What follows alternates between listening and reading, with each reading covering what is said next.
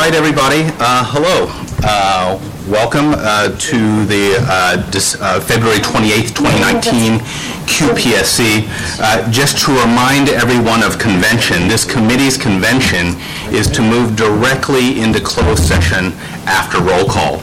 And then to further remind those in the audience, not a very big audience today, closed session is used for confidential matters related to medical staff, credentialing, accreditation, and risk. Therefore, if you're not involved in one of these discussions, we ask you to rejoin us when we go to open session at 3 o'clock. So with that, we will move to roll call. Trustee Banerjee is not here. Trustee Bouquet? Here. Trustee Charland is not here today. Trustee Hernandez? Here. And Trustee Jensen? We have a quorum. Thank you. With that, we will move into closed session. All right. Everybody, welcome to the February 28th, 2019 QPSC. We have just completed closed session. I will remind everyone to please use your microphone. And I guess in further pursuit of our playbook, our trustees will strive to reserve questions till the completion of the report. Use your pens, ask your questions. For our presenters, remember we strive for 25% presentation, 75% dialogue. That's what we're striving for. I'll help to move us along. With that, we will move into item B, the consent agenda. May I entertain a motion to approve the consent agenda? I'll move. Second. I'll open it up for dialogue. Any dialogue on the consent agenda? Just to remind everyone, with regard to item B1, on page 10 from the Human Rights Clinic, there is a sentence that says, they recently got a pedestrian on board. That should be, they recently got a pediatrician on board. I do read. With regard to item B2, there are 4 system policies, 1 Highland policy, 3 Alameda Hospital policies. Thank you to all the teams. We're making standard work of including the policy flow diagram to always continuously remind ourselves, so that's a great piece of work. I'm glad that that's paying off. Any discussion on the P and Ps from the board? No, I did have a question on the workplace violence. Is that a system-wide policy now, or is this specific to the Highland? System policy. It's a system-wide, okay. It's a system-wide policy. Excellent. Thanks. Any other questions with regard to P&P, policies and procedures? No. Item B3 was the recommendation for the board for approval of a proposed addition of Article 9 to the Alameda Hospital Med Staff Rules and Regs. This began on page 84 of the packet. I'll first ask the trustees if they have any questions. I'll defer answering of these questions to Dr. Marzouk. Where's Dr. Marzouk, who is the Chief of Staff for Alameda Hospital? Trustees, any questions with regard to item B3? And this is Article 9. There was a typo which was corrected. It said Article 4. It's actually Article 9. This is the bylaw. This is for the rules and regs. Wait. Article 9 to the Alameda Hospital Medical Staff Rules and Regs. What page is that? It begins on page 84. Or if you click on the tab, it's 3. It's B3. Oh, you use the tab. Oh, Don't do okay. that. That's smarter. Got it. No, I do not have anything on this. Any commentary or questions? Dr. Marzouk's not here, but he'll return. In any case, that passes. So if bearing no further dialogue on item B, consent agenda, all in favor of approving? Aye. Opposed? Abstentions? Item B carries. That takes us into item C. Yeah, Mr. Chair, before you get there, we should just note for the record that during the session, Trustee Banerjee joined us, so... Yes, Trustee Banerjee joined us during closed session for the mic. Thank you, Council. So with that, we will move into item C. This is the Chair's report. In continuation of our Journal Club, I've included 2 things. I'll start with number 2, which was the never events. Trustee Hernandez asked me for these, and I wanted to put them in our official record, so they are now part of our record. I think it's something that we should always have view on. I think it will help contextualize our improving quality evaluation within our system. And I'd wonder, and not asking the quality committee, but at a future state, maybe a never happen event count should be considered. Not asking for it now. That's a dialogue for us to have at later on. Article 1 was from the Harvard Business Review, and it was entitled "One Way to Prevent Clinician Burnout." And I included this because the context of one discussion later today is going to be on that physician wellness. Physician wellness is a thing that we've been talking through again and again and again, and it's funny, the first statement of the article, it says, sometimes the endless discussion about burnout in healthcare creates its own form of burnout and a sense of hopelessness about being able to stop an epidemic. So I hope this article perhaps provides a primer into actually ways to view this rather than, everyone's not doing well, and to contextualize this, and I think it will be a very nice adjunct, if you will, to Dr. Hearn's presentation later today. So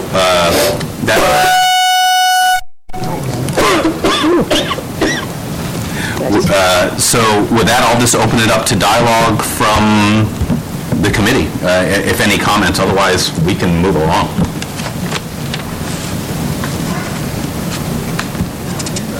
Dr. Hearn, that includes you. You can say something if you like. You're going to be talking about it. I'll save my comments for later. Okay. Perfect. Chiefs of staff? Very important topic. I think we all agree. Dr. J? I think it's a good article. It gives a little bit of a different perspective than the medical literature, which is full about this. So thank you for bringing it to attention. I mean, I can talk about physician burnout until tomorrow morning. But hearing about being able to assess and see the inherent and the external and what is within our control, what's not, how disengagement and other things add to it, so it's not throughput and things, all of that, it's like engagement. And just so many complex factors. So, looking forward to hearing. Yeah, like any problem, when you break it down into component parts, it makes it a little bit more digestible. Like, a hospital flow problem, we can break it down into its 35 component parts, whatever. It makes it a little bit more digestible rather than just a paralyzing problem. So with that, we are ahead of time. Wow, we will end item C, the QPSC chair, and we'll move into item D, the medical staff reports. Now, trying to be a good time manager, 35 minutes has been allocated to this, so that's roughly around 12, 13 minutes per chief of staff. We're about 15 minutes ahead of time, so I'm going to give each of you guys about 15 minutes, up to 15 minutes if you need it. We've read your reports, and we'll let you entertain whatever you want to discuss with us. How about Dr. Ballard coming out of the gates? Thank you. We respectfully submit, as we said earlier, our credentialing. We had no reports in terms of our professional services and contracting this past time. In terms of quality outcomes, I think our last med staff meeting, we tackled a few very important and big topics that continue to challenge us on a day-in and day-out basis. As I mentioned earlier, Dr. Hussein's group has done a marvelous job of sort of turning the ship of quality into a direction that's not headed for an iceberg. And we might actually make it to port eventually at this rate. In addition to his very eloquent dashboard, he was able to share several vignettes which touched me deeply about patients he had cared for while covering the inpatient service. And I think that added just that extra important influence for us as clinicians to understand why quality is so important. So I think, he's a keeper. And the fact that he could show a dashboard and still pull heartstrings at the same time, I've never seen anybody do that. So that in itself set the meeting off to a great start. We've been challenged, I think, beyond any belief that we ever had we could be challenged on our surge process. And ironically, the term surge came originally from work that I was doing with the mass casualty unit early on, and then the actual surge team that exists now stole our term, so we had to come up with a new name for ourselves. But the mindset behind the whole surge process, and the reason that it was easy to steal, was because we based all of this on the NEDOC score, because Dr. Jocelyn Garrick Freeman is my colleague in the mass casualty response team world. And she brought NEDOCs to the table very early and said, Kelly, how are we going to take 50 new patients when we have no beds available? We've got to fix the surge so we can be prepared. And so it all trickled out to our current surge effort, which is an enormous undertaking. And Dr. Tornabene actually distilled it all down into some beautiful slides of the work that's been done so far, and I believe sort of set the stage for the vast amount of work that's yet to be done. And I think it's pretty fascinating, as I was saying in a different form recently, in that, historically, this hospital and every hospital is, I think, being plagued with the silo mentality. We all get in our departments, we kind of put our shoulders to the grindstone and take care of our patients, and we stop remembering we're part of a very large organic whole.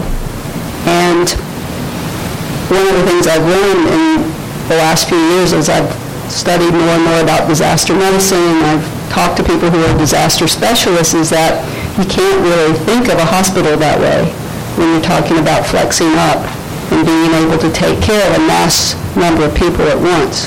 And there's some beautiful work that's coming out of Hopkins right now that looks at a hospital as an entire organism, and how all the parts of the hospital have to be able to work together like cogs in a machine for us to handle that kind of influx.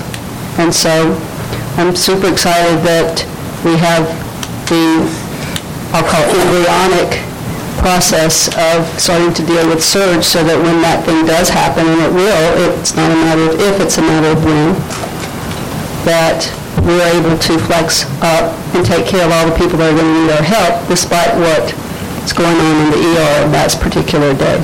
So I think we're well on our way, and there's a lot of work that needs to be done, and I would ask for continued support from the board in that, it may take FTEs, it may take more time, it may take funding of different sorts, but we've got people that are intelligent enough and coordinated enough to actually make this work, and I hope we can, in the next 3 to 5 years, not have that conversation anymore. Sapphire, I think, is getting so close that we're all starting to tremble over it. And there are colleagues in every single department that are now becoming, and I'm going to use the wrong word, train the trainers, and what's the other? Super users. So, I'm thinking of capes and things when I hear that. But our small department of 8 people is tapping into at least 2 people to do that, and the larger departments are needing to go, into the double digits for people to do these tasks, in addition to and on top of their clinical duties. And it once again humbles me that we have people that are willing to work that hard to make this place a better place to be in general, and a better place for patients, because we already work more than I think most of us think we ever would. So Sapphire is going to happen in September, and I'm a little anxious about it, I'll be perfectly honest. So if I get grumpy around August, that's why.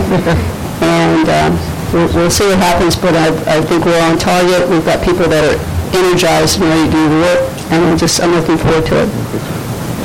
Last but not least, Dr. Ingenu and I have been having many, many email conversations, and working on coming to a solution for the San Leandro merger with Highland AHS core facilities that will be upcoming in the next several months. I think we all have issues that we want to balance in terms of our respective MECs and our positions in terms of what that future state will look like.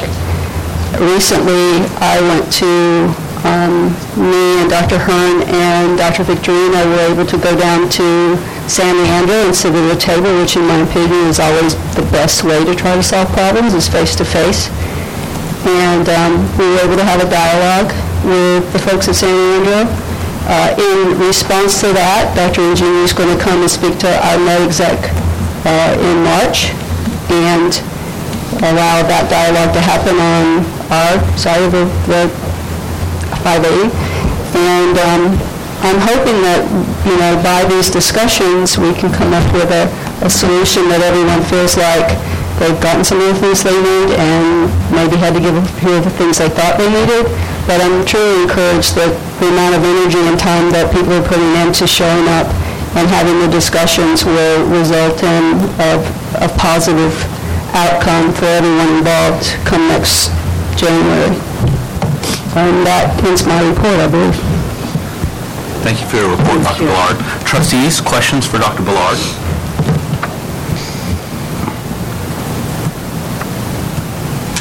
Good. Dr. Ballard, and for all those who attend, I try to strive for standard work. So my standard work question for anyone who presents is, can you please rank order your top current concerns? And I'll remind you what you said last time.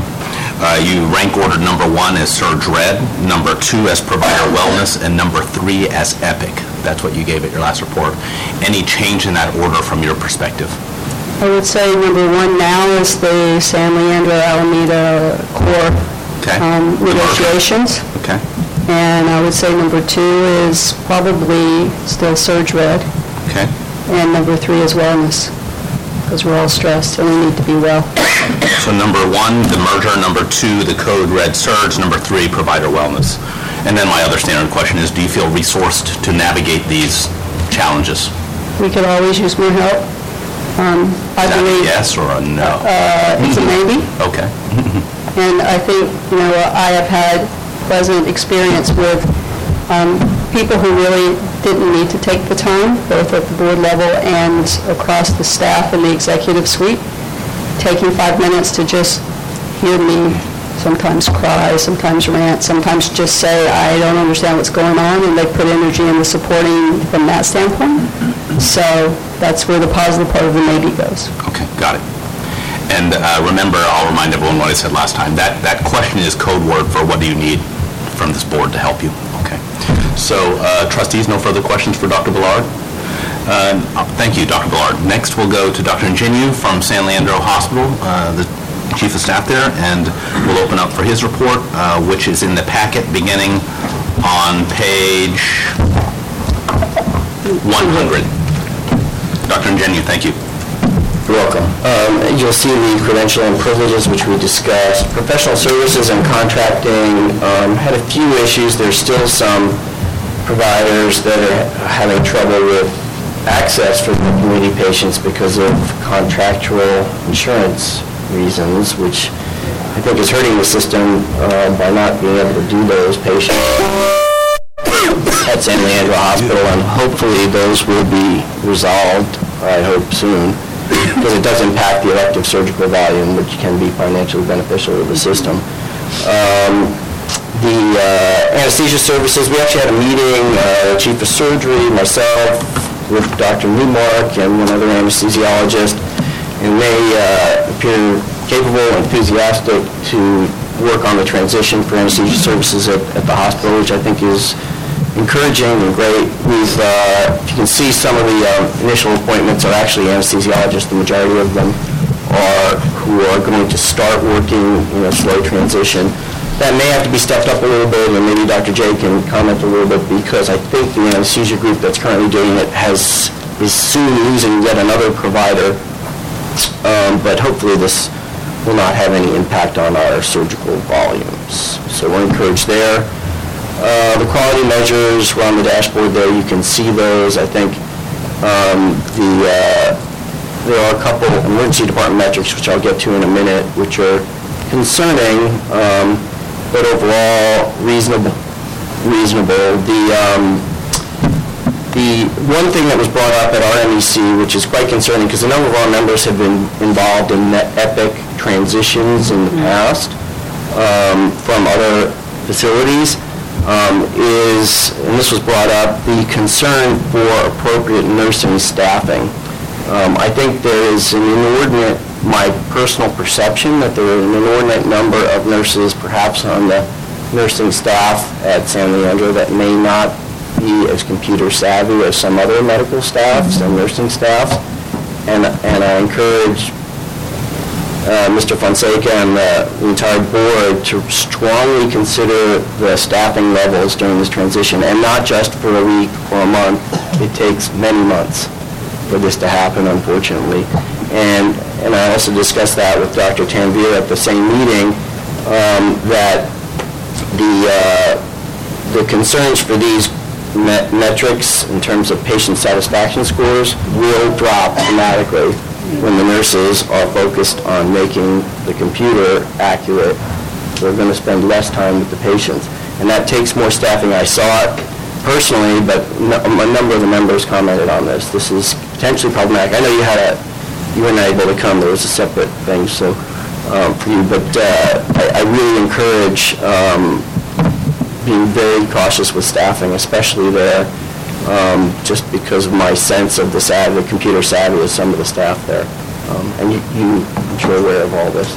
I mean, San Leandro still uses paper a lot, right? Yes. I mean, there's a computer system, an antiquated one, the day-to-day charting, which has, the radiology, the labs, all the dictations are there. But in terms of the day-to-day charting, that is in a paper chart still. So that transition is going to be painful for some of the staff there. I don't think it's going to be as problematic for a lot of the physicians because, there are nuances to the way Epic is used at different facilities, but most people are kind of used to that already, and once you upload the basic templates. So other issues, Joint Commission accreditation came through with the changes that we made to the bylaws, which were approved. So that's encouraging and good. The 5150 hold, the San Leandro ER has the ability to do that, to remove those holes and place them, which the emergency department is very excited about to keep their throughput. The emergency department metrics, which I discussed or briefly mentioned, are a little concerning. The left without being seen rate and some of the time to admissions have really increased in the last few months. I think some of that had to do with some staff scheduling changes, according to Dr. Afzali, right at the flu season happening in December. And he's attributing some of that to some of the ED beds are closing in the evening time, and hopefully we can address that. And they have, mostly it's a lack of inpatient bed availability. There are people that are board in the ED for a long time still. Part of that's because of the construction, because we've lost half a floor of beds for inpatients, so hopefully that impaction will reduce shortly once the other half a floor is available for inpatient beds. Final thing, the medical staff meeting, I definitely appreciate meeting with Dr. Ballard and Dr. Hearn. I've got to say that, and I have to be much more specific here, I think that there have been some issues in terms of with our MEC, looking at the proposals which have been given to us for the main thing we're talking about now is really representation on the other MEC, and our MEC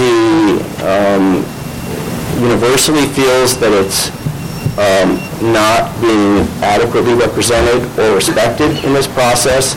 Not so much in the process, but in the initial recommendations. We've had discussions. I think the basic structure, there's a fair disagreement on the basic structure. Our vision of this structure, and this is pretty universal, is having divisions which would be appropriate to the three departments that exist at the hospital now: surgery, medicine, emergency department, and those include everything, basically. So surgery has pathology, orthopedics, everything related to surgery, medicine, radiology, and any other medical subspecialty. And the emergency department is really the emergency department.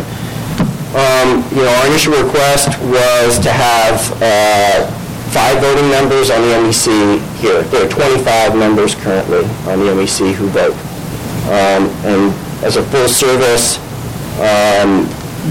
facility, we felt that was a reasonable amount, 1/5. It's, in terms of volume, medical staff, it seemed reasonable. The numbers in terms of medical staff, it's very hard to tease that out. Highland has about 700 and something, 767 total medical staff. San Leandro about 347. But in terms of active staff, I think that's the number that you have to look at, because there are a lot of people on staff at hospitals. It's probably around 400, if I could guess, talking to Satira, that are actively working at Highland, and about 80 to 90 at San Leandro. So I think that proportion, 5 out of what would then be 30, is not an unreasonable representation.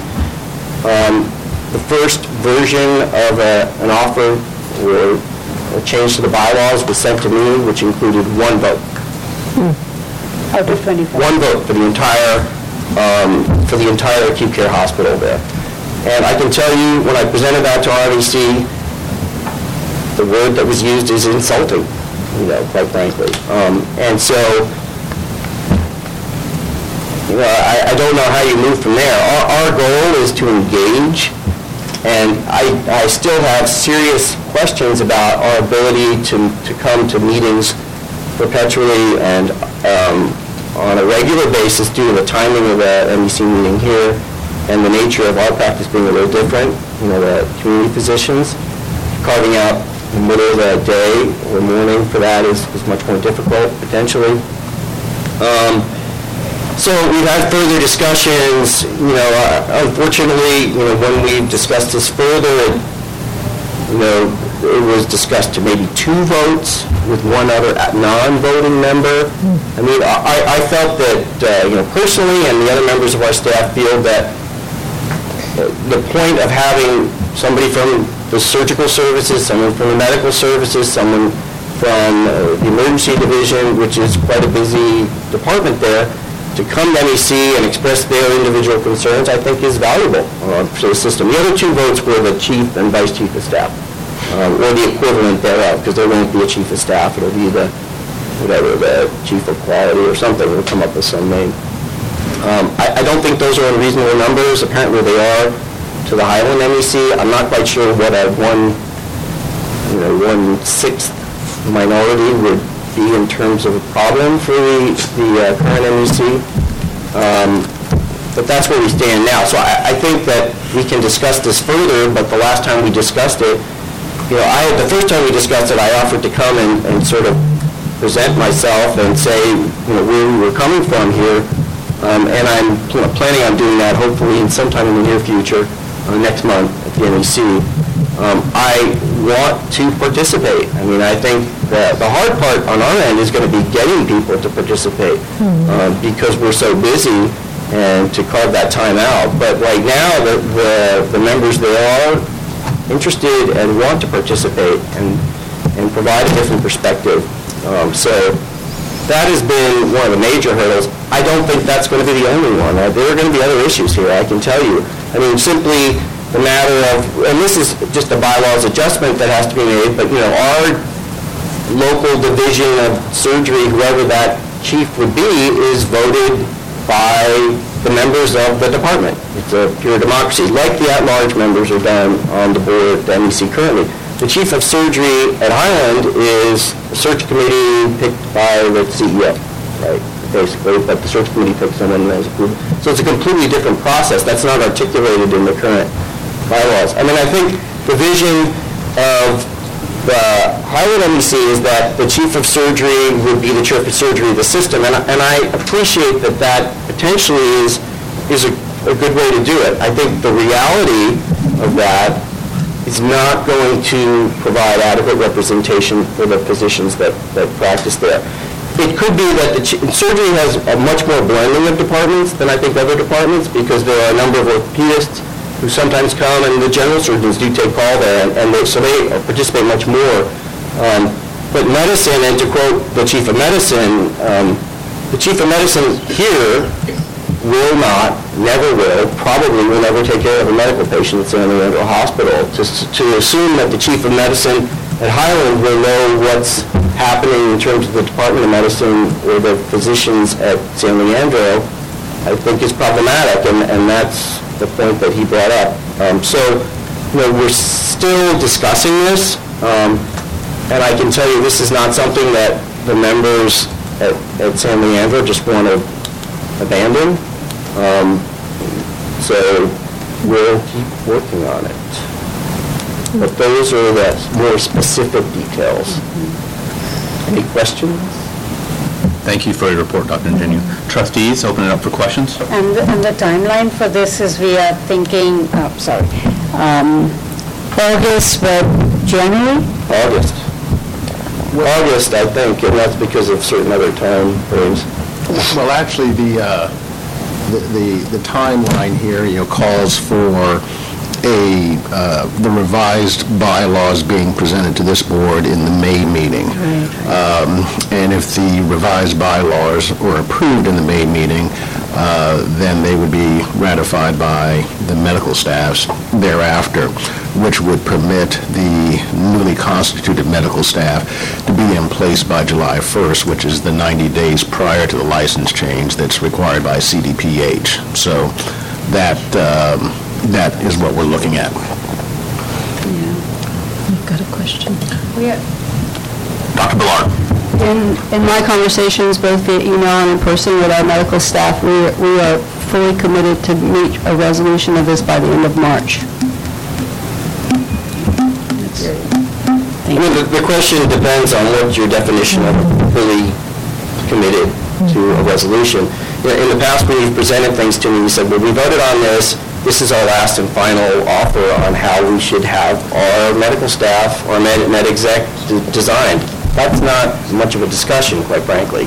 And I know you're caught in the middle. You're reflecting, I guess, what the other members of the MEC are telling you. And that's why, way back, I offered to come and talk to people. I don't think the numbers that I'm quoting here, which I think are accurate, that I get from Satira, are unreasonable. I think it's an unreasonable... Why is it waiting until March? Why haven't your amendments broken? I think that we've had many conversations. There were conversations in the fall that Dr. Ahern led, and I signed on in January and continue those conversations. We've had 3 or 4 discussions in our med exec meetings about what our constituency feels is fair and equal distribution across the board for someone who's going to join the system as a member. And the feelings of the med exec members, who each represent hundreds of people, by their, for their own departments, they've really had some challenges with accepting, an entity coming in and saying we want 5 votes when departments that have 100, 150, 200 people have 1 vote or 2 votes. So it's been that kind of discussion. And I think we've actually, with multiple discussions, multiple email communications, have moved the needle of what people are comfortable with. And I think at this point, which is why I am inviting Dr. Ingenue to come and speak in March, that, if he can present a cogent argument to them that they can then really sign on for, I'm in support of the voice of the Medical Exec Committee, and we'll make a vote after he speaks, and that will probably be as far as I can push that needle with this group of people. And I have to respect their position too, because I'm responsible to them. Can I comment? Yes. As a matter of perspective, John George is 5, not John George, Fairmont is 5 physiatrists and some hospitalists who also work at Alameda, and they have 2 votes. Right? So the initial offer to us was 1 vote for an acute care hospital with all specialties except pediatrics, OB, neurosurgery. And we found that somewhat problematic. And 2 votes to be the equivalent of 5 physicians who were doing physiatry also to us is somewhat problematic. Now, is what is this worth arguing over? And that's a question I've asked myself. who cares? Is it going to affect my practice and most of the physicians? No, but probably not, I hope not, but we want to be involved here. And part of it is having a voting member go. Just sitting there and talking has some value, but I don't think these numbers are unreasonable. And, you have to look, when we say department, the one vote for surgery at San Leandro is, as I said, orthopedics, general surgery, vascular, which is a big service there, pathology, and all the other surgical subspecialties. I grant you there is one vote for surgery at Highland, but then there's also the vote for the trauma director. There's the vote for pathology. There's the vote for orthopedics. There's actually 6 votes that would represent surgery. So I don't think you can say that one vote for surgery at San Leandro is the same as one vote for the chief of surgery at Highland. It's not. But however you want to do it, I'm more than willing to present our case to the MEC, and I don't want to be a threat. I don't think this should be a threat. I think this is asking for increased participation. So why that's a problem is beyond me. It is beyond me why this is an issue, quite frankly. It feels like we need the electoral college between all of the places. So I'm really concerned about this. Before you comment, just one last thing. You also have to take into perspective where this medical staff is coming from, right? This medical staff is coming from a group of physicians who were told with 2 months' notice that the license of the hospital is going to be revoked and the whole medical staff is going to be dissolved. Yeah. Now, you can call it a merger, which is what it was called, but they're very sensitive to what's going on here, right? And so that's why it's not gone over very well, Kelly. My only comment is I would be very nervous about accepting a very small representation for San Leandro because I think that would add salt to the wound, and it probably will continue to fester and make for some very bad long-term repercussions between all of the various leaders that need to work together, and then ultimately it hurts the quality of care that we provide to our patients. And so I would like at some point for the board to have a chance to understand what are the various options that people have considered, because it may be simply saying, not simply, I'll take that out, it may be saying we have to come to a place where each of the sites has a total of X representatives. And it's not just one. It can't be. It's got to be more than one. And regardless of the size, this is the Kentucky versus California having 2 senators, and, Kentucky's only, 2 million people, or, 45 million? It is what it is. That's democracy. If I could just interject one point on that. Understand that the medical staffs are the sole arbiters of their bylaws. The board approves their bylaws, but given their obligations and responsibilities that are set by the Joint Commission, it's up to the medical staff to determine how their bylaws will be structured in those points. I think you're talking more about building trust as well. There's this relationship. If there's no fabric of trust when you're coming into this, we are just starting off in a not very good place. And I will say that in all of my conversations with our med staff, in these many times we've discussed this issue, I believe the consensus is that we absolutely positively want to make this a win-win for everyone and not allow members of our med staff to feel as if their representation for their own departments has been somehow superseded by a different group. So, and I respect that, and I know where they're coming from, and I think the large divisions that have one vote only on our med staff have been the ones who have had the hardest time with this, because we have flexed our offer, pretty much tripled our offer to go up to 2 voting members with 1 non-voting member to help communicate. So we've gone from 1 to 3. And I'm hoping that when Dr. Jr. speaks to the group, they can think of even some other arrangement to accommodate, to have them with us as much as possible and to work with us. And I mean, I've tried to explain to the San Leandro group that our med exec is one of the most cooperative and socially intelligent group of people I've ever worked with. So I really would like to further that and not have antagonism enter into this process any more than we absolutely have to. Dr. J. A quick question, sorry, Dr. Boulari. I think you are on the medical staff of San Leandro as well, right? I am. And you operate at San Leandro. I do. As have do a perspective of San Leandro. There are actually 250 physicians out of that 350 number on the med staff that are actually Highland physicians. Say that again, I'm sorry. Of the 350 people that are credentialed at San Leandro, Right. 250 of them are already Highland physicians. Thank you, okay. And so, that's a good point. Would you say that those physicians practice equally at both sites? I would say that those physicians practice anywhere from 60 to 80% at other core facilities, and not necessarily just Highland, and 20 to 40% at San Leandro, depending on which group you're discussing.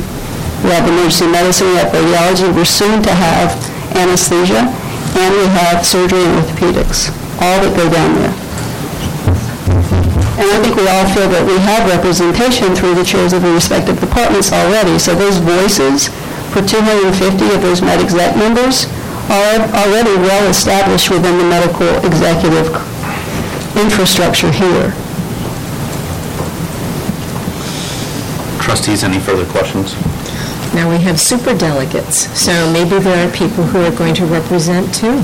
Well, I would just comment, I also want this, I share in Dr. Bard's goal of having this go smoothly and everyone else as well. But I want to ensure that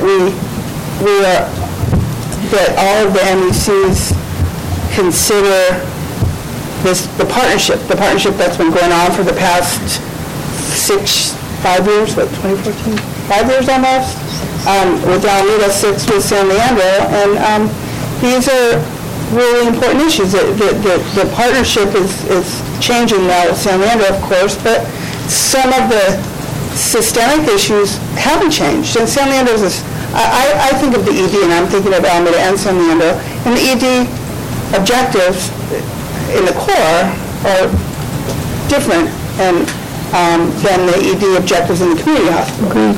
So how do we ensure that and I appreciate that surgery is obviously going to have more of a understanding and ability to share knowledge and transfer knowledge at the all sites.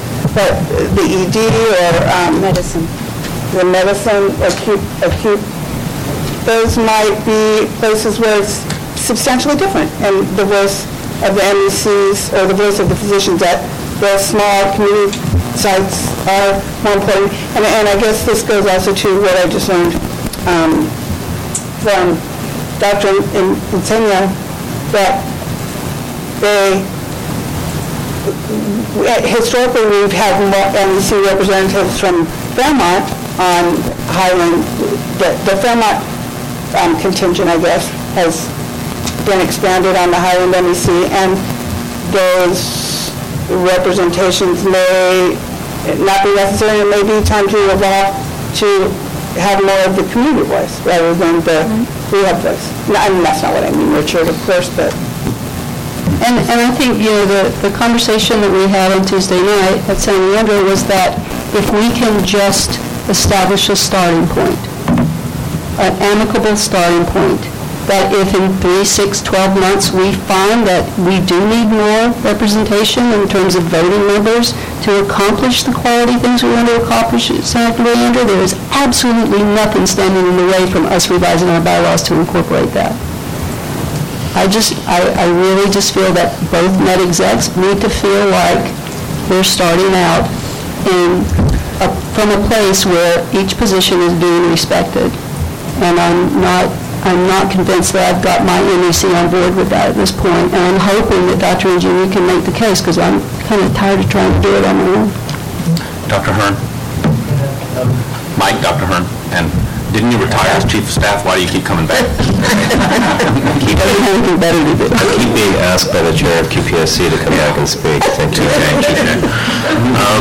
Just for further clarification, as the bylaws are currently constructed and allow, the notion is that the majority, there are some ex officio members on the MEC, including past chiefs of staff,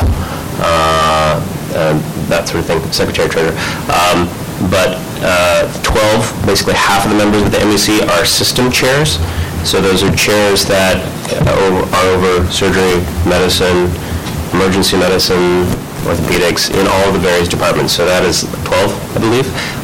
And then the at-large members, I'm just providing clarification, the at-large members are designed to be the House of Representatives proportional representation of various sites. So there are 3 members that are at-large members from Highland, the other acute care facility which represents multiple specialties here. So that is the perspective that the MAC has been discussing and voting on, in that they see, and I think we all see, that in terms of ambulatory and psychiatry and behavioral health, and there is systemness and there are system chairs, and then there are representatives from each of our facilities. There are 3 Highland at-large representatives. So in the context of San Leandro requesting 5, that is where the MEC is having challenge in reconciling that. And I guess because the system chairs are all from the core, just in terms of critical mass, it seems like these are the guys who know this part of the ecosystem really well and not as much of the other, even though there is a real good demarcation. Yeah, I would beg to differ that, because at least in our department, in emergency medicine and now in radiology, all of the staff in those departments are now spending time at San Leandro, and we see the problems. We're able to really bring that back and say, hey, can we look at this at San Leandro? And we do that in our faculty meetings. I think, what I was resistant to when this all first started and we started buying hospitals and stuff, I was very concerned that it would take away from Highland. But I have to admit that I have signed on to the systemness concept. And I truly believe that the things that we do that encourage systemness will make us better. I think the things that we do that undermine systemness, like create these different models in different hospitals and maintain this separateness, is going to undermine the potential benefits of being a true system. And I think that's why, when we've had the conversations in our MedExec, it's been, we want to think of this as part of our system. We are all one, and most of you weren't at our staff dinner last fall that I said as my inaugural 2 cents. I have 2 things in my life that are important to me, and that's maintaining unity, and it comes from Lion King 2, so if you haven't seen it, watch it. And really trying to empower people to be the best they can be. And I feel like this has challenged those 2 concepts for me beyond ever I thought it would in my first 2 months as chief of staff. But I'm willing to do what's necessary to try to give equal voices across the spectrum, and part of that's letting Dr. Ingenie come and speak. And then I have to respect what the med staff comes up with after this all happens, and that's what I'll support at the end of March, which is when we'll decide what we will decide. Trustee Johnson. Dr. Ford, can you tell me, of the MEC, of the core MEC, are there physicians who are in like a sole or a very small group practice? Or is it most of the MEC either? The general surgery program here, there's like a very small group practice. We're 5 to 7 people over the last 15 years. Okay. No, I was just curious, because that's where I see kind of where Alameda and San Leandro are the provider perspective, but the provider organizational model. Understood. And there are, I mean, Dr. Ing is a Department of One. And Dr. Ye. And Dr. Ye from... And Dr. Ye is a Department of One, basically, or two. Yeah, thank you to both of you for the work you're doing, and I think that if there was more time for that, then there's a little bit more. It's just that the time frame is so short. And it is. So, coming back to where we've chewed into some of the time again, but that was a very important dialogue. This committee will, of course, want a report next month on this, and we'll house that within this Chief of Staff report. Dr. Yes. So will we get like the blue shield, like what's happening with the contract or what the time frame is? Great. Is that something we'll hear in finance, or is this the place to hear about like what's happening with the contract, blue shield, and how much longer, where are we with it? To Dr. Ingenio's point about not seeing some insurers. Yeah. Are we out of contracts with Blue Shield in the hospital? Dr. Jack. To my knowledge, I think our interim CFO has been looking at that, and I think we have somebody, we have a contractor looking at all our contracts. So we can take this question, come back with an answer with... at least know some time frame of like where we are. A projected disposition with regard to insurers, I think, to address one of Dr. Ingenio's point, I think is very appropriate. Dr. Ingenio, the standard work, can you, and I think this dialogue kind of bears out answer number one, can you please rank order your top concerns as the Chief of Staff? And I'll remind you what you said last time, which was number one, the merger of the medical staffs, and number two, anesthesiology. Those were your top two. So merger would still be number one. I think number two, after more consideration and hearing Dr. English, I still have, concerns about the Sapphire implementation there and appropriate staffing for that. That would be my number two. That's moved to your number two. Yeah, anesthesia much less so. Okay. And, I'd probably even almost, we haven't actually started working with the anesthesiologist, but my sense is that it's not going to be an issue.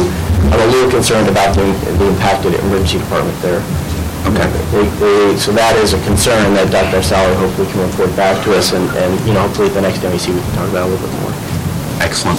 Thank you for your report. Dr. Marzouk,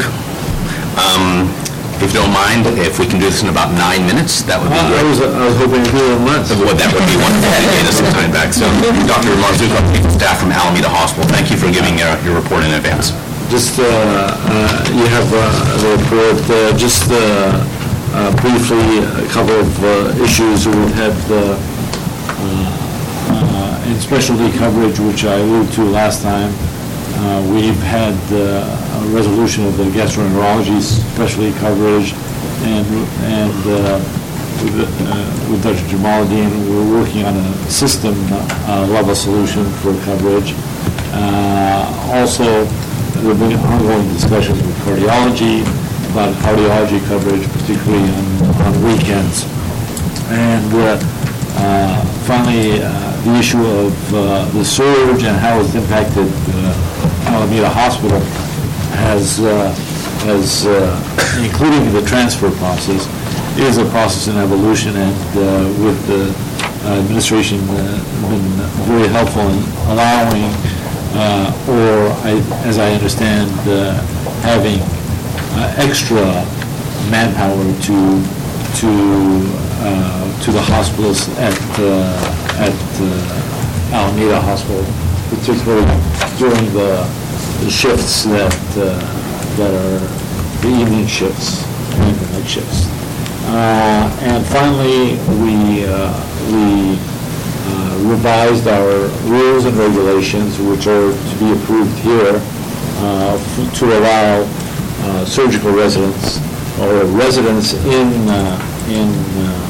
at Alameda Hospital, because we have no provisions for residents, and with special scope of practice, and it meets all the regulations, the Joint Commission regulations, and as I think they're on page 87 of your packet, and hopefully we'll have the surgery residents in place very shortly. Any questions? Trustees, questions? So just to refresh, at your last QPSC, I asked you to rank order your top concerns. You said number 1, the hospitalist workload, and it seems that you have some type of redress on that?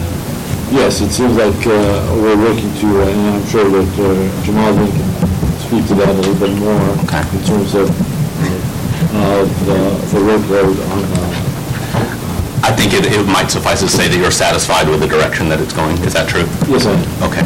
And the second comment you said was issues with specialty cardiology and GI coverage at Alameda Hospital. Can you speak on that one more time? Yeah, we resolved the issue of the GI coverage because of excuse me.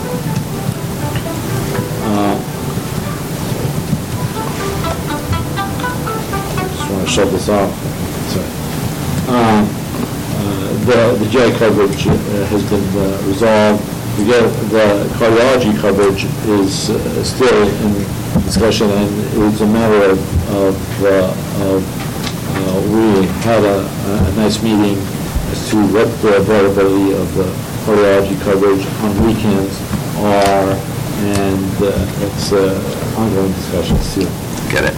I'm going to take a little bit of a sidebar here. My other job compels me to ask a curious question. So you made mention of discussion of system GI coverage. My other job, actually, at this hospital is I'm the chief of GI here, and I've not been engaged on any of these dialogues. You made comment about system coverage for GI. Well, I would have to ask Dr. Benaldi, this was something that you presented, Dr. Benaldi, about the possibility of a system-wide coverage. That's you'd be involved. Okay. Just for the record, I have not been. Okay. So with that, I'll ask you to rank order your top concerns once again. Again, I think it's the transfer and the surge. Surge is now number 1 for you? Well, no, I would say we're working out through the transfer. Transfers is number 1 for you? Transfer, there have been some issues in transfers, particularly in the evening. So transfers to Highland Hospital is your primary issue? No, transfers from sorry, that's what I meant. Transfers from Highland to Alameda Hospital is your number 1 concern. It's the number 1 issue, particularly as the smoothness of the transfer and the timeliness of the transfer. Got it. And patients will be transferred at noon and wouldn't get there till 7 or 8 at night, for example, or there will be a verbal discussion, hey, we accept this transfer, et cetera. What would be your number 2? Number 2 would be the ongoing discussions for cardiology. Do you have a number 3? I think we've resolved the resident issue. Okay. So that's I ask because EPIC hasn't been brought up in your presentation. Well, you know, it's interesting. I mean, a lot of the people that practice at Highland at Alameda have a lot of physicians, I should say, practice at other hospitals. So EPIC is not as foreign to them and this was an interesting point by Dr. Ingegno about the staff. I'm not really, I don't know how much our staff is we use the same system, I think, that San Leandro does in terms of Meditech and, again, paper charting. So I don't know how much our... It's actually different. It's not Meditech? It's a different version of it. It's something different. Say, it's not a different version. Ours is way over. Okay. But we still do manual, we do written progress notes. Everyone else do. But I don't know about the nursing staff and the other staff, how well they are acquainted with EPIC and stuff. So, may I ask you to, at your subsequent reports, give us a feel for the house vis-a-vis the nursing staff? I would have to, ask I will, at the same time, talk to Veronica and other members of of our staff. These are tectonic changes. Yes. So we need to make consideration there. And our surgeries, those kinds of things during, we know, of course, during any kind of epic transition that there'll be a dip and people need, but that kind of staffing of folks who've really not even had EHR of any form in the past, are we going to be taking good care of that during Plan B as you're thinking of the budget for the coming year? We're seeing the budget in the Finance Committee, and I'm seeing all of that. I will say, I mean, again, I would say that I think as we've shared before in other meetings with the board, there is a very robust educational plan that's being put together by not only IT, but with the support and guidance of EPIC themselves. We have an educator that's dedicated and designated for this effort along with our clinical education team. So, we have been doing assessments, and our nursing leaders at each of the sites have been communicating and asking and polling their staff and kind of getting a sense of what is the current state. One of the things that I would say is that just like some of our physicians that practice and provide services at other hospitals, a lot of our staff also moonlights and works at other hospitals as well that have systems of this nature. So, I mean, again, we are certainly, it is a valuable point that it is something that we're looking at. The plan and part of the go live and the effort. So as you recall, over the next, from July through go live, June through go live, it's going to be very aggressive in the sense of the amount of training that's going to be happening to all the different users, super users, credentialed users, things of that nature. And then at go live and for a period of time beyond go live, there's a tremendous amount of resources that will be available for direct elbow support, as we call it, elbow support, to ensure that we're guiding and supporting all of our users through that entire process. So again, long answer that I think to the short one saying, yeah, I think we're looking at that. We're very aware of that. We're wanting to make sure that we capture that. And so, again, points well taken, but I think we have a good plan for it. And if I could just add on to it, because Louise missed one of our oversight meetings. So at the oversight meeting, we discussed specifically the issue of computer literacy, assessing that level amongst the staff in preparation for actually entering into training, so that those folks who had absolutely no computer literacy would receive the necessary literacy to get them up to a particular level and then continue them on. So that is an actual building part of the training that we're envisioning. So depending upon where they fall on that spectrum, we do have something tailored for them. Dr. J. Just very quickly, I mean, I just want to add about the training that we have a new leader now in Sapphire. Her name is Raluca Chacon. She's going to publish the course catalog tomorrow, so it will be available for everybody with all the specialty by class. So Jay, will you spell her last name for me? Ciocian. Okay. Raluca. I'll type this out later. Yeah. And I met also the EPIC lead for the training. And the most important message I want to give to the medical staff is that we should not be shy about bringing computer illiteracy, because EPIC has a competency-based module that can be done very quietly. And the whole training is competency-based, and it's very, very provider-centric, so it's an effective training. The second point I want to make, as it came up, is about contracting.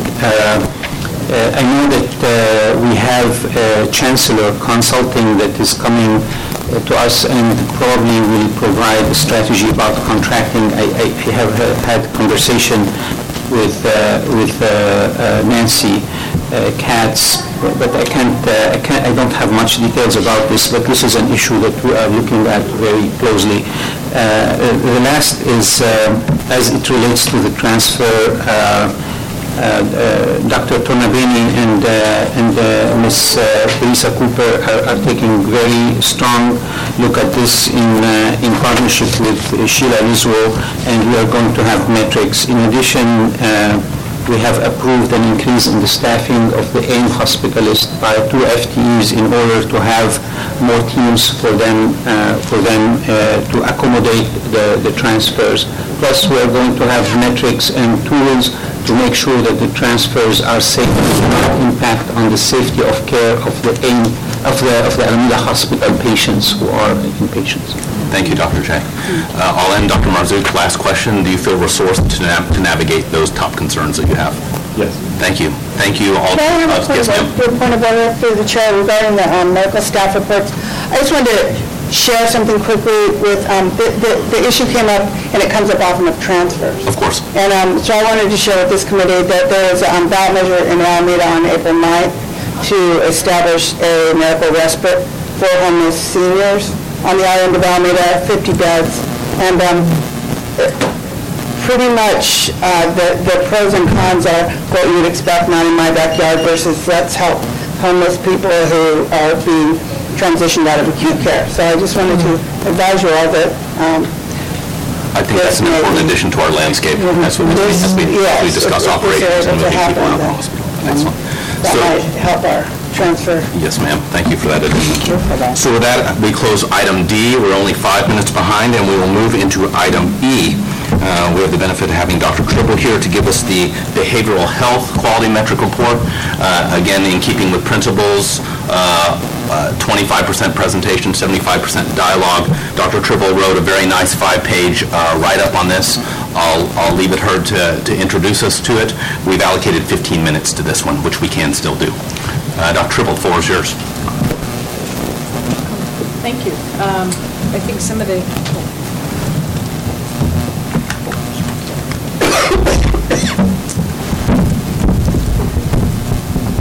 So I think there are a lot of questions and feedback to be gained in terms of some of the other items that are included in the report, so I certainly want to allow for that time. But some of the items that we have really highlighted in terms of the work that are being done relate to the impact generally of acuity. And I apologize, I'm kind of having a little technical difficulty looking at my information. So that being said, our access and all of our metrics in terms of that are pretty much what we would have expected them to see. They're not as, in terms of meeting target, for example, access is where it is just shy of target, but what's interesting is, again, we're seeing the correlations between things that I've mentioned before, in terms of patient acuity, length of stay, and PES. The same themes that we have been reporting, we are seeing in terms of metrics. So those are no surprises there. One of the surprises, although our patient experience is still slightly below target, what we are seeing is that with all of the new measures that we've included, we would have expected to see much more of a striking dip in those numbers, and we didn't. So again, kudos to the team and the staff for really attempting to address patient need, patient care needs, and really respond to the rapid onset of care plans and different operational changes that leaders have been engaging them with. As I continue, and again, if there are questions that come up, I also want to acknowledge I'm pleased to have our medical leaders as well, Dr. Siddhartha and Dr. Mukherjee in the back. So if there are their support as well as their leadership. So if there are questions, I certainly want to make sure I engage our leaders. Dr. Tribble, if you'll hold on one pause, your great report. Just to help the trustees, she gave a very nice narrative. At the end of the narrative on page 107 is actually the dashboard, which might help us as we're hearing her talk. Yes. So in terms of again, looking at the dashboard, it really speaks to the critical initiatives that we're going to be working on, and I can be very succinct when you ask the questions at the end of my report. Is right now patient safety is key and first and foremost on pretty much every single day that we come in. From the start of our huddles, from our monthly leadership team meetings, our weekly, our daily huddles, our leadership meetings, it's consistently looked at.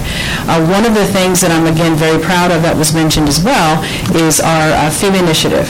As you're aware, again, FEMA is looking for failure modes and effects analysis. And when we rolled that out with staff, again, we had to give a little caveat because failure sounds very difficult to hear because staff are really doing they really are, for the most part, attempting to meet every hurdle that leaders, quite frankly, are putting ahead of them.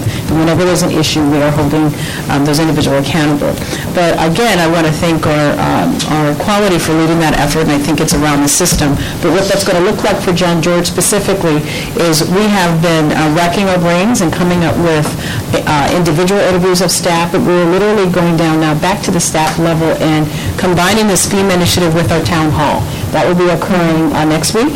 We've been planning that now for several weeks, and so we will be getting staff feedback on a lot of the critical incidents, the issues that will be occurring, anything that leaders have not been thinking of. But we felt like at this point, beyond the individual consultations and the meetings that we've had, we really need to go literally to people and get a better sense of what barriers they're seeing that we should really try, reinvest in, or quite frankly, some of the protocols that we've developed, are they really helpful? Have they really been doing what we need to have happen? And again, I want to highlight that because what we anticipate, I know EPIC has been mentioned, we anticipate just a rising acuity just because of life. And then we cringe at what EPIC will do because we're dealing with patients that don't want to be in our facility. 99.9% of them don't want to be there. And so when you have downtime, it looks very different in John George. And so we're trying to prepare preemptively for all the safety measures, but that is on the back of, at least my mind, in terms of how we're going to mitigate that. I want to move through, because I think it's some of the critical issues that we've been talking about. What we are really breaking down are three critical areas of safety concern that is rising to our daily bread, basically, in terms of what our leaders are talking about. That's around patient sexual behaviors, patient elopements, and high-risk patients. And I wanted to spend just a bit of time to break that down and certainly allow for questions. But as I think I've mentioning before, what we're seeing is a high level of individuals presenting to John George, and demographically they are looking different. Again, I've said this before, but I just want to take a bit of time to talk about that. For all those that are here. So demographically, what is changing now is many of the individuals are now new to the system, are either tenuously engaged or not engaged in other parts of our community or county programs. So that means often many of them are coming in and have really very little connection. Or we are seeing a population of individuals coming in that are developmentally delayed.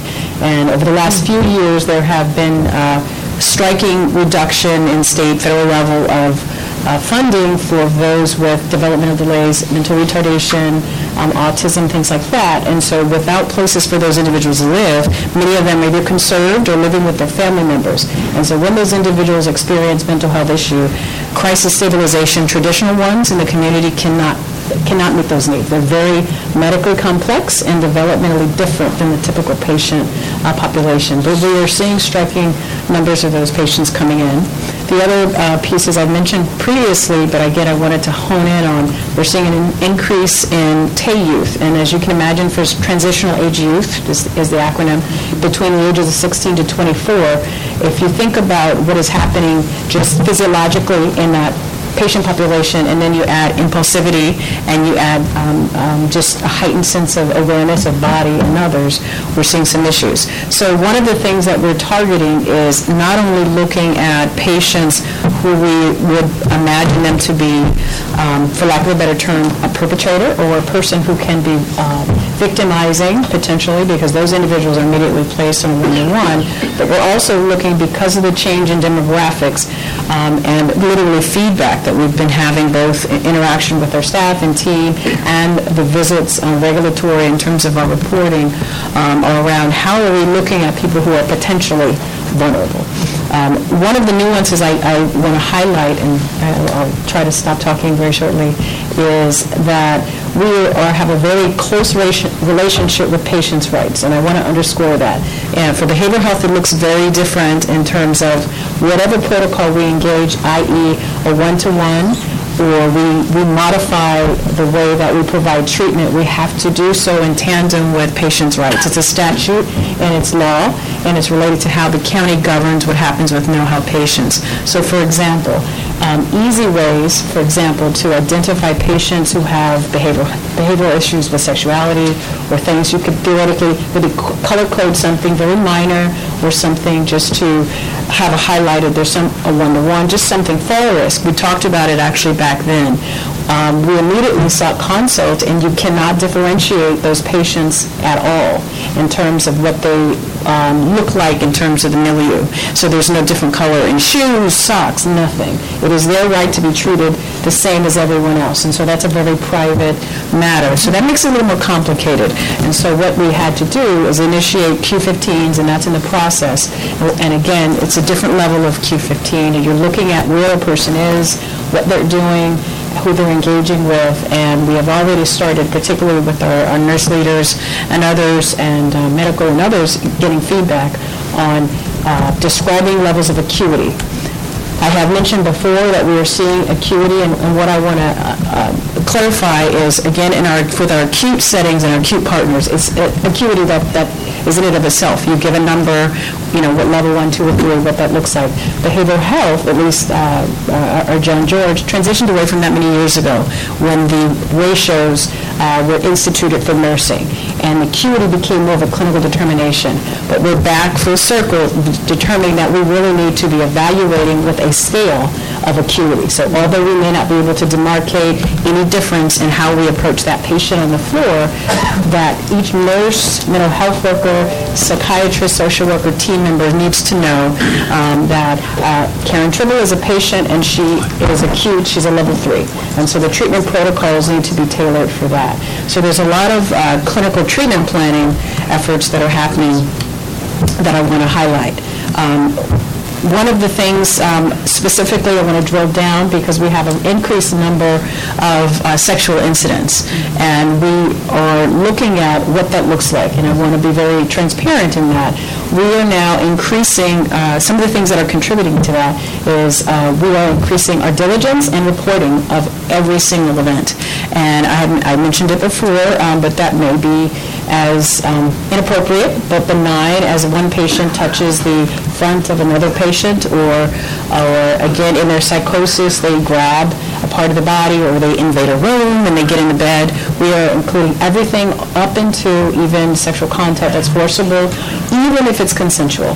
So it's very disturbing to staff and us and in our quality team when we report, but we are right now at a point of overly reporting and treating everything as a serious incident. And this has been very helpful, because also it is tracking some areas that we'd like to improve upon. How we staff when we do nurse-to-nurse report. Where are the nurses actually standing? We did some recent changes to our restrooms, and we looked at how the shape of the door, how that impacts, meaning how can you see into the restroom now that it's ligature-proofed, and what can we do, how can we station staff? And so there are a lot of different things that we're trying to implement at this point that are very, very important. We're even going so far as to talk about that in the patient groups. And again, you have to think about it in a different way in terms of what our stance on sexuality is, in terms of how we support other patients, and letting them know that this is very different. Because, as I mentioned, many individuals are coming from their higher acuity. Some are coming in from other organizations. And quite frankly, if you are in a licensed boarding care, you can have sexual relations if you consent with other individuals. That is not like, obviously, a locked psych unit. And so, again, because of that different experience in population, we're just seeing a shift. A couple of other things that I want to make sure to highlight is we are trying to balance our Beta Heart in terms of making sure our staff feel comfortable continuing to report, and that they know that we will hear and listen to anything, with accountability. And so there is a very a fine line that we're walking, because we certainly want to make sure that our staff feel compelled, quite frankly, and required to report and let us know immediately. But even in terms of our managers, how quickly are they escalating? Even if they used to think that it was not something reportable, or if patients laughed it off, we were saying report, report, report. However, if we do see some patient care issues or things that highlight either improvement for us, we're also attempting to mitigate that with some accountable measures. So it is very difficult, because I think just culturally, John George, for lack of a better term, is raw as an organization that has been through a lot, particularly 4 years ago, and so we're trying to address that in a culturally palatable way, so that the staff receive it in the spirit that it's coming from patient safety and a no tolerance for lackadaisical approach for patient safety. So that is my 5-page soliloquy condensed. I apologize if I went over, but I definitely have Thank you for that report. Trustee Jensen, lead us off. Thank you, Mr. Chair. My question is about your discussion or your initial attempt to identify or segment, I guess, patients based on certain behaviors or certain diagnoses. For example, not necessarily diagnoses, for example, fall risk. This came up in falls. We were finding that, as you know, for psychotropic medication, immediately you can't drive, and in many cases you really shouldn't walk too much until the medication takes effect. And we thought, well, if we can maybe give that patient an armband, so not only a one-to-one, but so everyone in the milieu can say, hey, make sure Mrs. So-and-so is safe when she's ambulating through. And we vetted that, and we thought, is this a way that we can help protect the patient? And that's when patients' rights said, no, we probably shouldn't do that. So even if we thought a small dot, but not necessarily by diagnosis, not segmenting them, but we thought, is there a different way, a different curriculum? Well, this would be for ambulatory, because in the acute care setting, you can have a note on the door, or you could actually have that information in their room. Would that be possible, or in their chart, right? In their chart is absolutely possible, but we went through everything that you just said. We thought if we could make it difficult to see or anything, but it really, as it is communicated to us in statute from patients' rights, would be a breach of their confidentiality, their right to privacy. It's a HIPAA probably issue, because then everyone would know what the condition has been concerned, I guess. Or. I think it may be, but I think what feedback we got was it is because of what historically has happened to mental health patients, anything that demarcates them differently in a behavioral health facility is so then I guess that was my second part of the question, which is it wouldn't really be feasible to segment everyone who is at fall risk, or have all the fall risk in terms of other more harmful behaviors, putting someone else. That's a good question. You could, and I think that comes to some of the conversations our leaders are having and the treatment teams. You can not segregate, but you certainly can rethink the assignments on the units, and as well as the relocation of the rooms. So we've moved some patients closer to the nursing station. We've moved some patients closer to the restroom. We've even have some rooms that have restrooms nearby. So there's things you can do, but it's much more complicated, yes, because of that. Right, and the resources are much more limited than just putting an armband on her. Exactly. And that would have been the easiest, low cost, but it's not. Thank you. Yes. Trustee Hernandez. Thank you so much for the report. I noticed at the end that you've placed a couple of times here the importance of collaboration. And it's possible that this might be something for our retreat or further dialogue, but I just wonder if you could highlight a little bit how you're characterizing the level of collaboration with our Department of Public Health, and where are the greatest gaps that you'd like to, maybe get some support to address? A good question. I think I can speak to my previous life in terms of that. I think one of the questions that have been frequently discussed is are there enough psychiatric inpatient beds to serve the need of the county? And the answer is no. On the other hand, what the county's efforts are doing is to provide pre-crisis supports to divert from the hospital. And again, so it is a challenge because the juxtaposition is, so those that are not diverted from John George are far more acute than anyone would have imagined. And so the collaboration is through talking about that. When there are new programs, we're doing our best to be perhaps not at the table necessarily, but in collaboration. They have hired, the county has what's called a critical care manager. And they're stationed, this isn't new, but they have a new person stationed at our facility, at John George. And that's wonderful because they are with us at the table, probably more so than they'd like to be, but any of these issues in terms of placement, in terms of what's happening, literally they probably don't know that at the other hospitals, including Highland and our other partners, if there's a patient that's very complicated on their way over, we bring in the county from the beginning.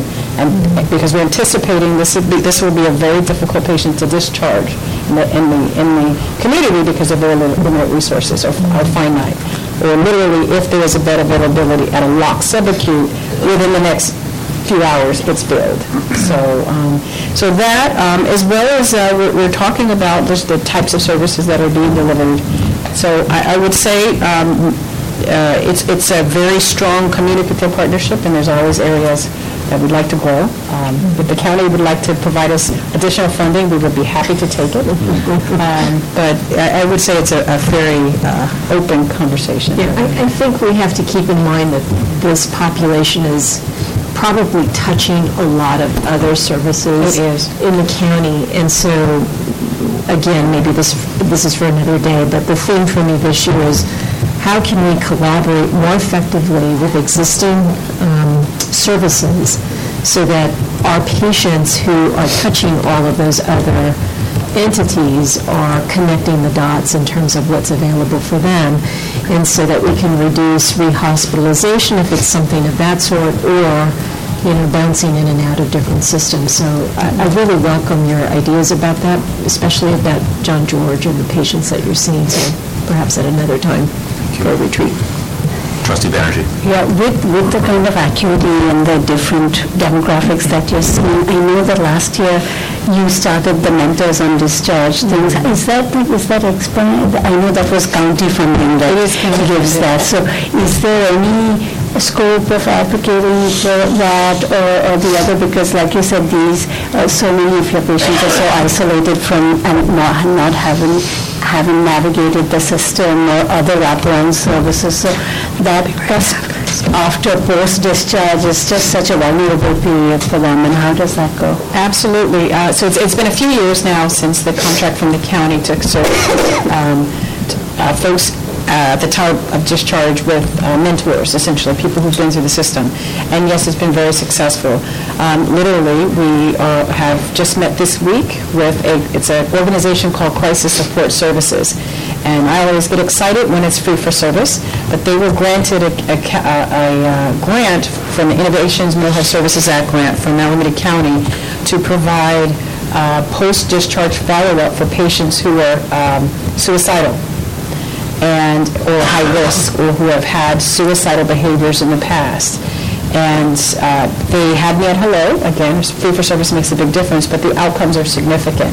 And what this organization is now preparing to work with our social services and then our other team members on is when a person is discharged, not just a consumer to follow them, a person who literally follows up with calling or connecting with them, even texting. They have capacity to provide support through that, whatever that looks like, and helping them to basically try not to seriously harm themselves, obviously, but come back. There are other programs I think I mentioned in the last presentation, the Whole Person Care, all of those pilots, Trust Clinic, we're on different phases, so there's a lot of other pre-crisis programs that we're literally, I've opened the doors to say, come in, wherever that looks.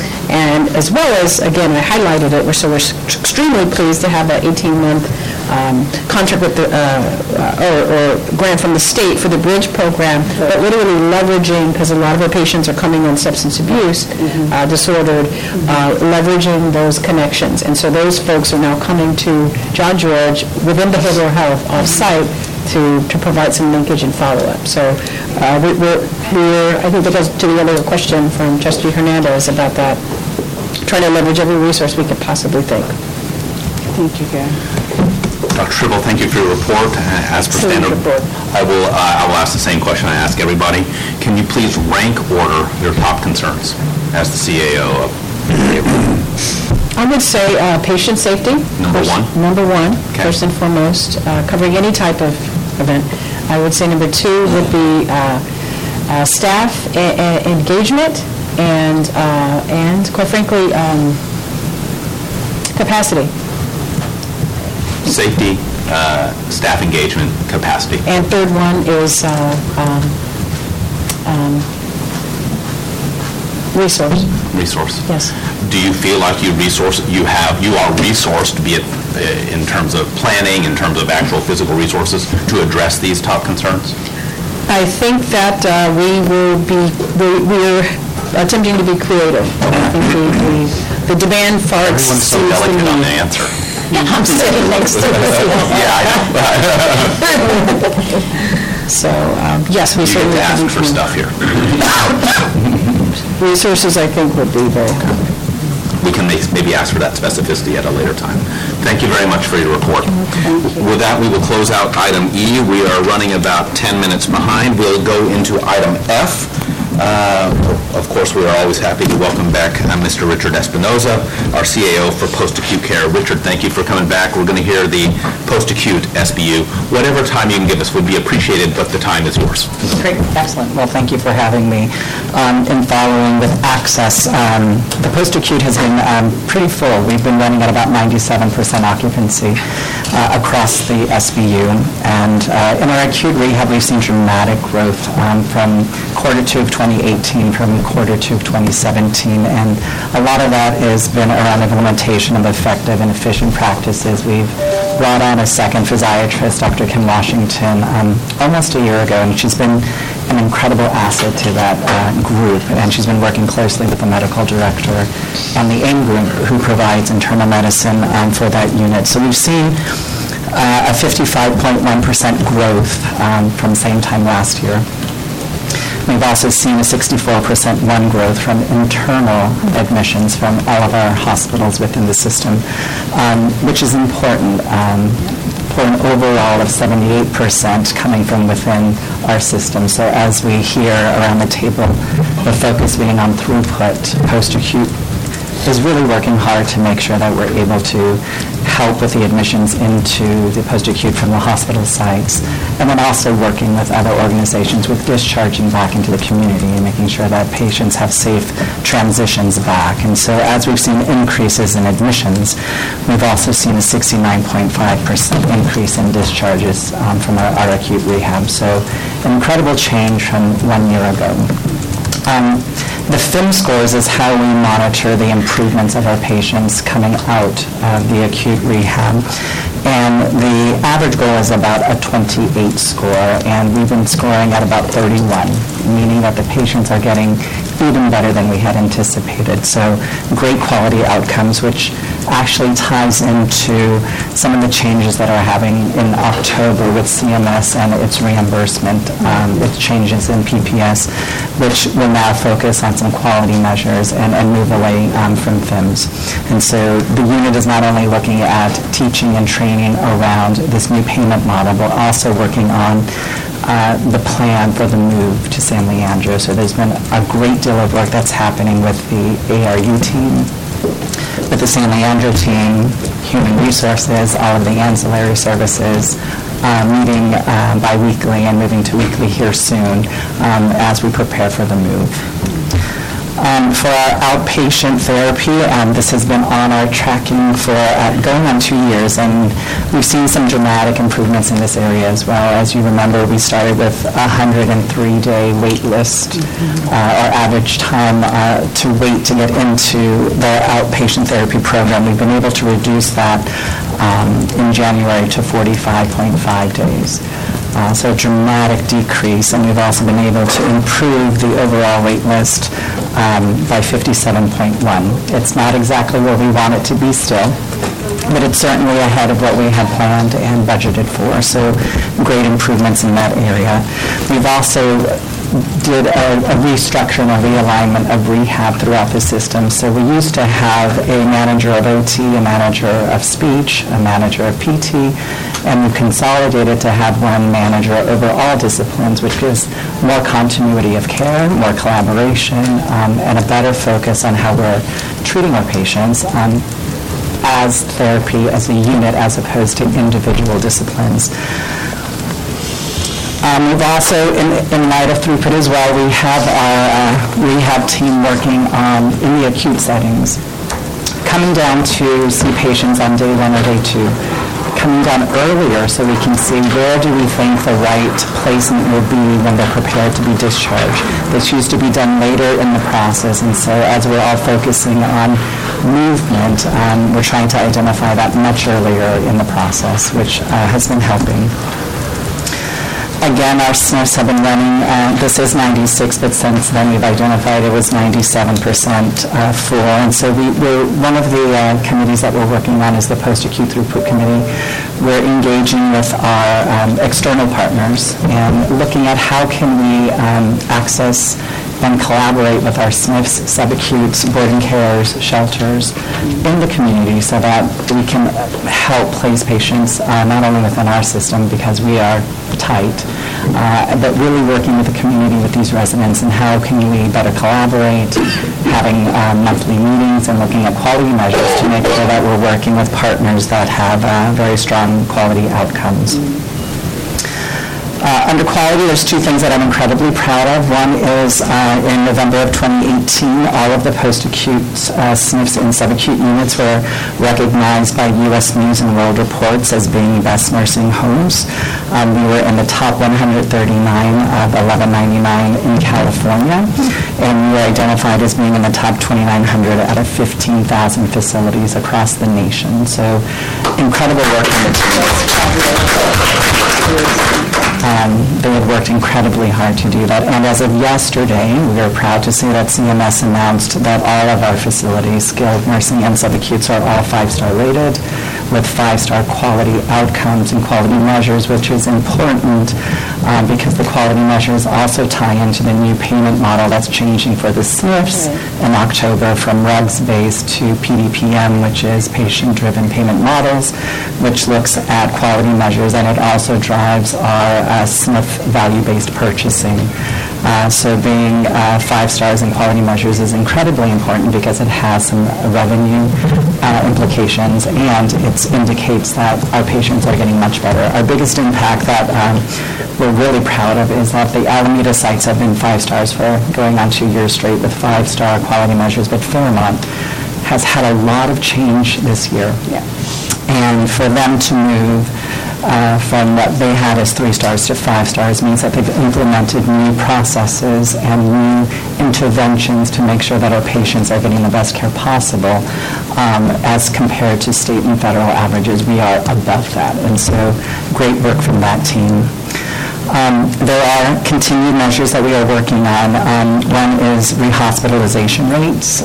That is our big value-based purchasing metric that is looked at from CMS, and we are slightly higher than the state average. We did get below the state average, but there have been a lot of changes in our SNFs, and so I think some of the focus has shifted slightly, and so they're re-implementing the Stop and Watch program, and I've given us a sample of what that looks like. And just very quickly, CNAs are not allowed to assess patients, but they can certainly observe a patient. And so what we're asking is, as they're working with residents, to identify any slight changes that they're noticing, that they ate less, that they spoke less, so that we can say maybe there is some kind of change that's happening clinically. They tell the nurse, and the nurse can do interventions much sooner in order to try to prevent the transfers back to the hospital for rehospitalization or to the ER.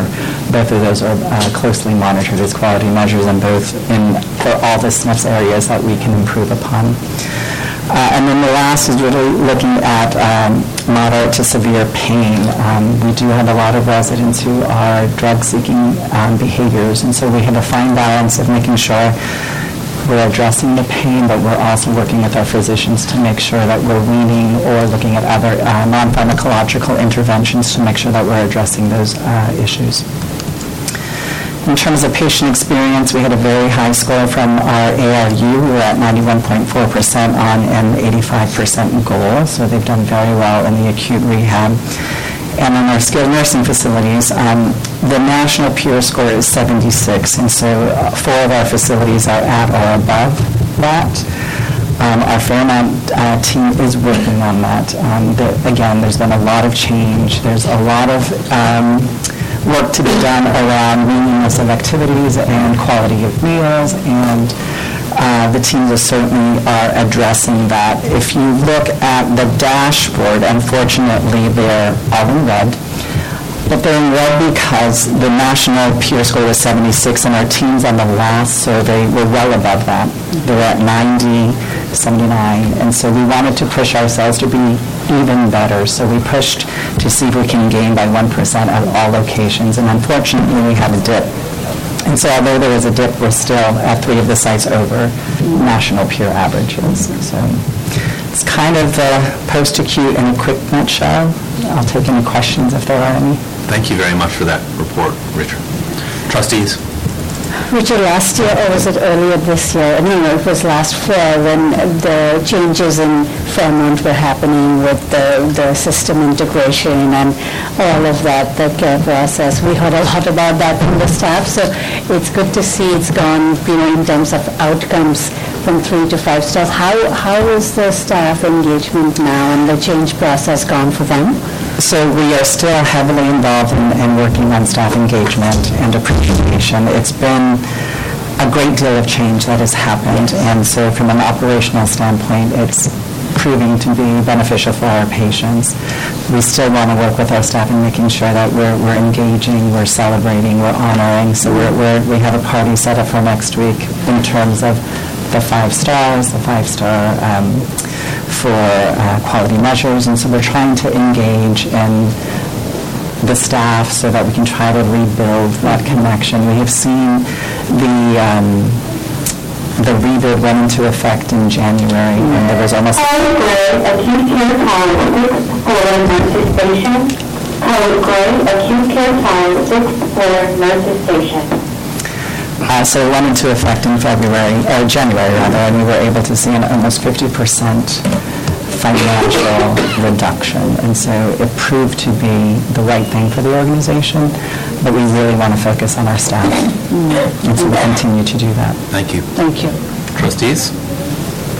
Any further questions? Just congratulations. Congratulations. Hard work paid off. Paying off. Richard, I'll ask per my standard rule, please rank order your top concerns as the administrator for post-acute. So I was sharing with my colleague earlier, how do I rank when I have like 5 top ones?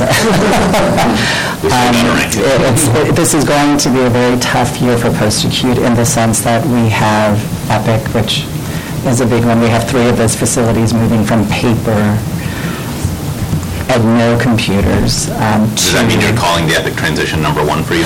I would say that is my number 1. So just doing education around the basics, computer use, as Mike was talking about. The acute rehab move, which will happen not too shortly thereafter. And then the changes with CMS reimbursement, which is happening in October. So we have training that needs to happen to the ARU teams and the SNF teams. And then lastly, we have 6 surveys that will happen between May and October while we're doing training for Epic, while we're doing training for the new reimbursement processes. And it's a lot. So it will be a very busy time. It is a lot. And my follow-up question is always, do you feel resourced to navigate these concerns? I do. Okay. Wonderful. Thank you very much for your report. Thank you for both of you. Wonderful reports. I appreciate the narrative write-up. It really, really helps give context to the dashboard. With that, we close item item F. We move into item G, the provider wellness as a quality metric. Dr. Hearn, our immediate past chief of staff, and has some passion around this project, as this board knows, for the past couple of years. A lot of slides, Dr. Hearn, were included within the packet. We've allocated 15 minutes for this, again, trying to be mindful of more dialogues than presentation. So if you can help us navigate, we're running a little bit of a time check, but please use your time. It was allocated to you. Absolutely. So the slides that landed were actually from another handout. I'll just do this free form, and I'll do it in basically 6 slides or less. But I'm not going to use the slide turner. There were a lot of slides. It was from another presentation that I had heard, and somehow that got mixed up. So let's talk about burnout as a quality metric. What's really important is that as a board of trustees, you should care, partly because you need to be aware that the current studies show that about 50% of your medical staff are burned out. And perhaps more importantly, that means a number of different things from a quality and a patient safety standpoint. It means that those providers are more likely to quit. The cost of a replacement is 2 to 3 times the physician's salary for that year. So, for instance, think of overtime, backfill, recruitment, and the lost patients being seen. So 2 to 3 times a physician's salary for a loss of a physician or a provider who is burned out. They're also more prone to alcohol abuse and dependence. As I mentioned before, providers who are burned out are more likely to commit suicide, much higher than the greater population. Male physicians are 40% higher than the general population that commit suicide. Female providers are 130% higher than the national average for committing suicide. Truly shocking. In addition, there are more mistakes and malpractice. This committee is all about quality indicators. It's very clear that more mistakes happen when your providers are burned out. In addition, there is more unprofessional conduct. There are more behavioral investigations.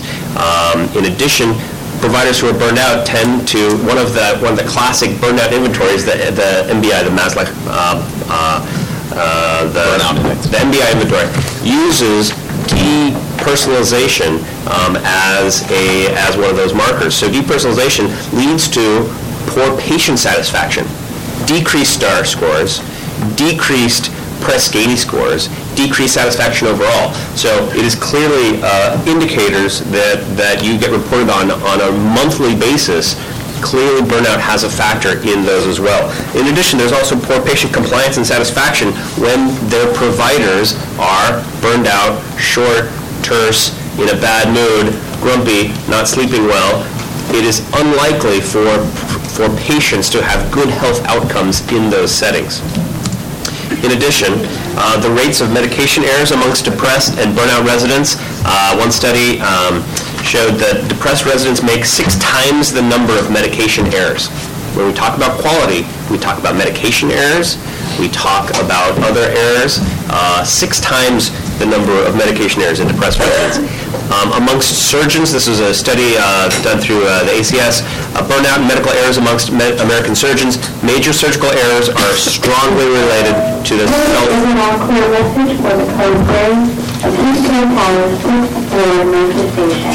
For the self... This is an all-clear message for the code gray, acute care tower 6th floor manifestation. Surgical errors are strongly related to the degree of provider burnout. In addition, association of resident fatigue and distress with perceived medical errors. There's an increased fatigue and distress correlated with higher rates of errors. Those are the things that we care about. That's what this committee is all about, decreasing errors, decreasing both surgical errors, prescribing errors as well. In addition, the workforce, which is one of our pillars, right? Workforce is a pillar. The workforce, actually, you will see in burned out providers a reduced work effort. That was from a Mayo study. Back to suicides, 400 suicides a year nationwide. That is roughly the equivalent of 2 medical school classes per year commit suicide and are no longer there for their families, there for their patients. But since this is a quality discussion, it is beyond the other issues. But in terms of taking care of your patients and your patient population, those physicians are no longer able to take care of the patients, but also think of the effect it has on the institution as a whole. Tremendous changes in that. In addition, burnout physicians take early retirement 47% of the time. In terms of the percentage, the most recent data suggests that anywhere from 53 to 37% are burned out. 53, the top 5, critical care, emergency medicine, family medicine, internal medicine, general surgery.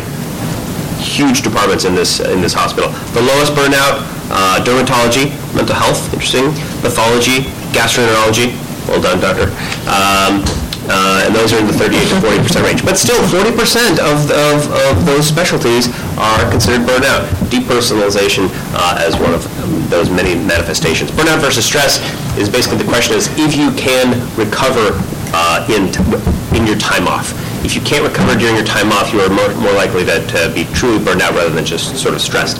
Leads to exhaustion, depersonalization, and devaluation of patients. Burnout physicians also have significantly worse health. And what's interesting is that there's a strong business case for investing in physician well-being. If you think about the numbers, so this is Tate Schenfeld, who's the chief wellness officer at Stanford, was at Mayo Clinic, and he's probably the leading thinker on physician and provider burnout. And he said, basically, think about the number of the turnover that you have at your institution, and he provided some numbers. So for our institution, with 800 medical staff members, say, for instance, we lose 20 providers a year, that's the national average, due to burnout. That is roughly $10 million that this institution is then losing to physicians and providers who have stopped.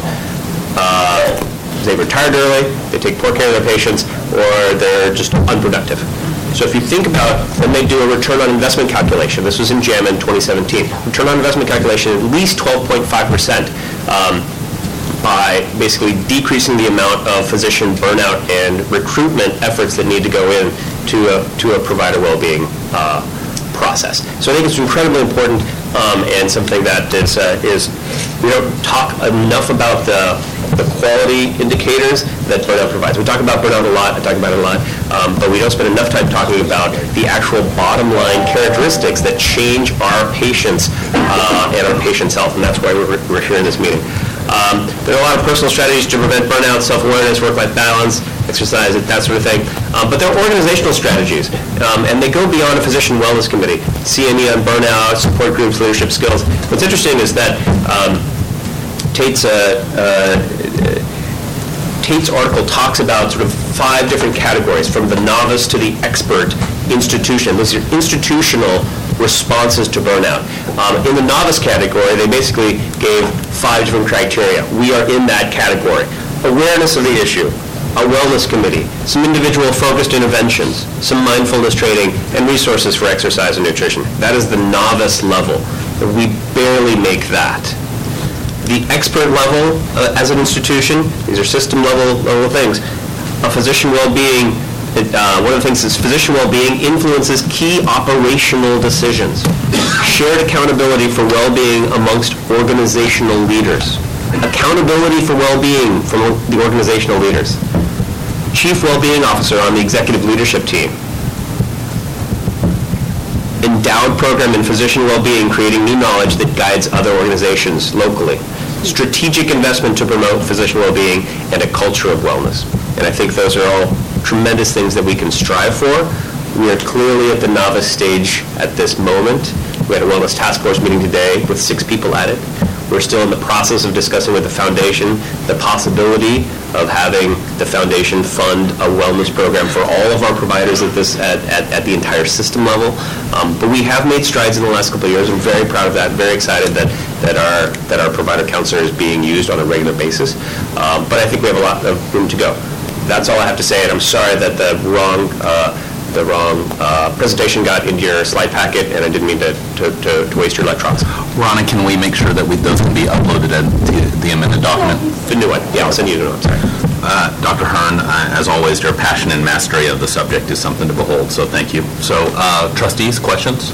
How's you've been a champion for this for a long time and driving this process, and like you said, it's still at the novice state to get to a culture of wellness, or to get the institutional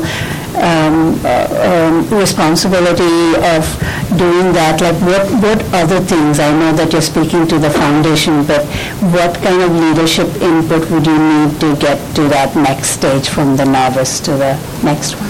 Well, we've actually, Dr. Jamaluddin and I have walked through a potential wellness program space. There's a waiting room on the 9th floor of our acute care tower, which every single time I've been in there has 0 family members in it. No patients, no family members. I occasionally see a staff member who might be eating their lunch there, which is awesome. But it's on the 9th floor. There are other rooms that can substitute as a family waiting room on that floor that are close by.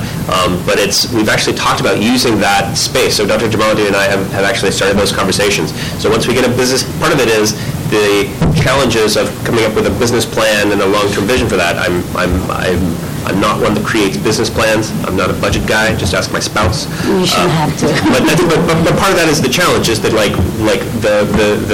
people on the wellness committee are the ones who literally have to call the room schedulers to make sure that this room is open every third month, and it's usually booked, and we negotiate with medicine to get 2 of the rooms, and then one of the rooms is with somebody else, and so I have to call them and say, hey, would you mind switching over into D and E so we can have the whole thing for a wellness program to make our providers have decreased burnout. The next one is actually coming up on the 13th of March. It's about your experience and your patient's experience and the EHR and how that affects your wellness and how that affects the provider well-being. And I think it's a really fascinating topic, and it's going to be live streamed, and you can log on and you can access it later, and that's all super cool. But the fact is that we are the ones. I literally have to email people to try to convince them to get room space. I'd rather see patients, but whatever. Anyway, so it's fascinating that it would be nice to have more institutional support. I think the long-term vision. Right now, Lisa, our wellness counselor, is, and stop me if we don't have enough time. Lisa is a half-time FTE that is cobbled together with medical staff money from all 3 of our medical staffs. Some money from Dr. Claudine's budget, a little money from GME, some money from AHP. It's literally like we had to like many hands make light work.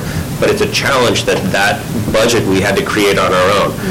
And I would love to have it as a more institutional process so that we can create a wellness space for all providers, not just physicians. Right now, it's basically the medical staff level, so PAs, NPs, and medical staff providers.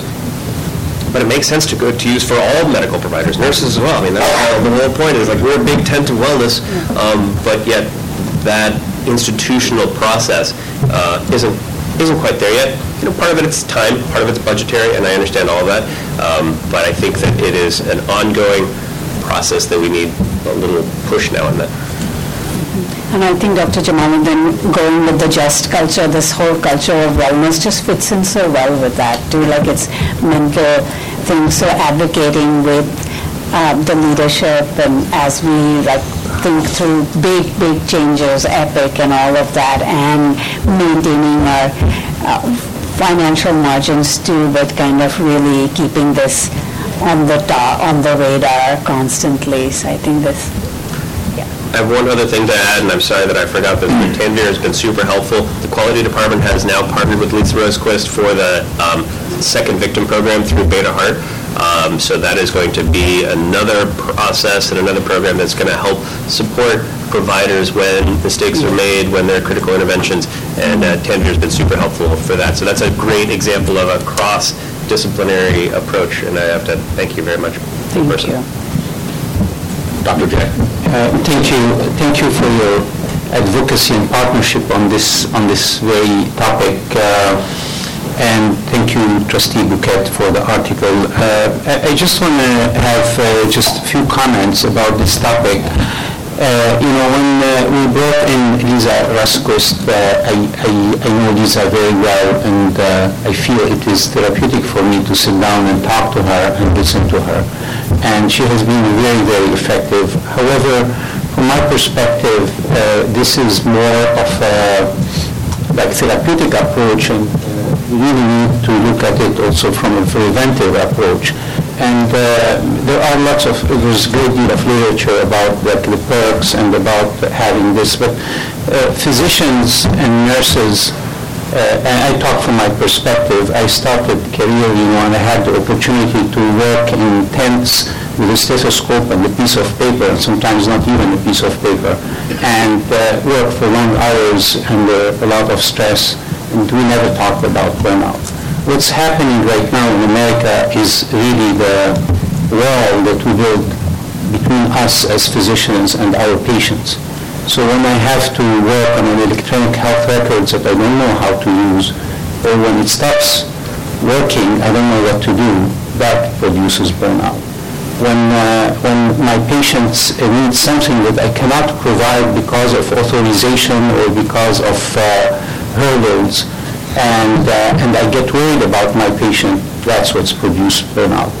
I remember also one time in New York City, not long ago, I spent on my own. I spent like 2 nights not sleeping in the hospital trying to care for a patient who survived, and then the family sued me. Not sued me personally, but sued the hospital in the case, and I was named in that lawsuit. And then it was clear, and I never blame the patient, by the way, but I blame the system that allows this to happen. So all of these issues, we really have to think about it in healthcare, how we are going to make bridges between us and our patients and make our work more enjoyable. So there is a great deal to talk about this, and I really appreciate the energy and the engagement. Lastly, I'd like to highlight the point that I know that medical staff and Jean and everyone is really the partnership with administration and the teamwork. The teamwork at all levels, whether it's nursing, whether with operation, whether with everybody, with EVS. I mean, our chair of ED is looking at the throughput. When the EVS do not come to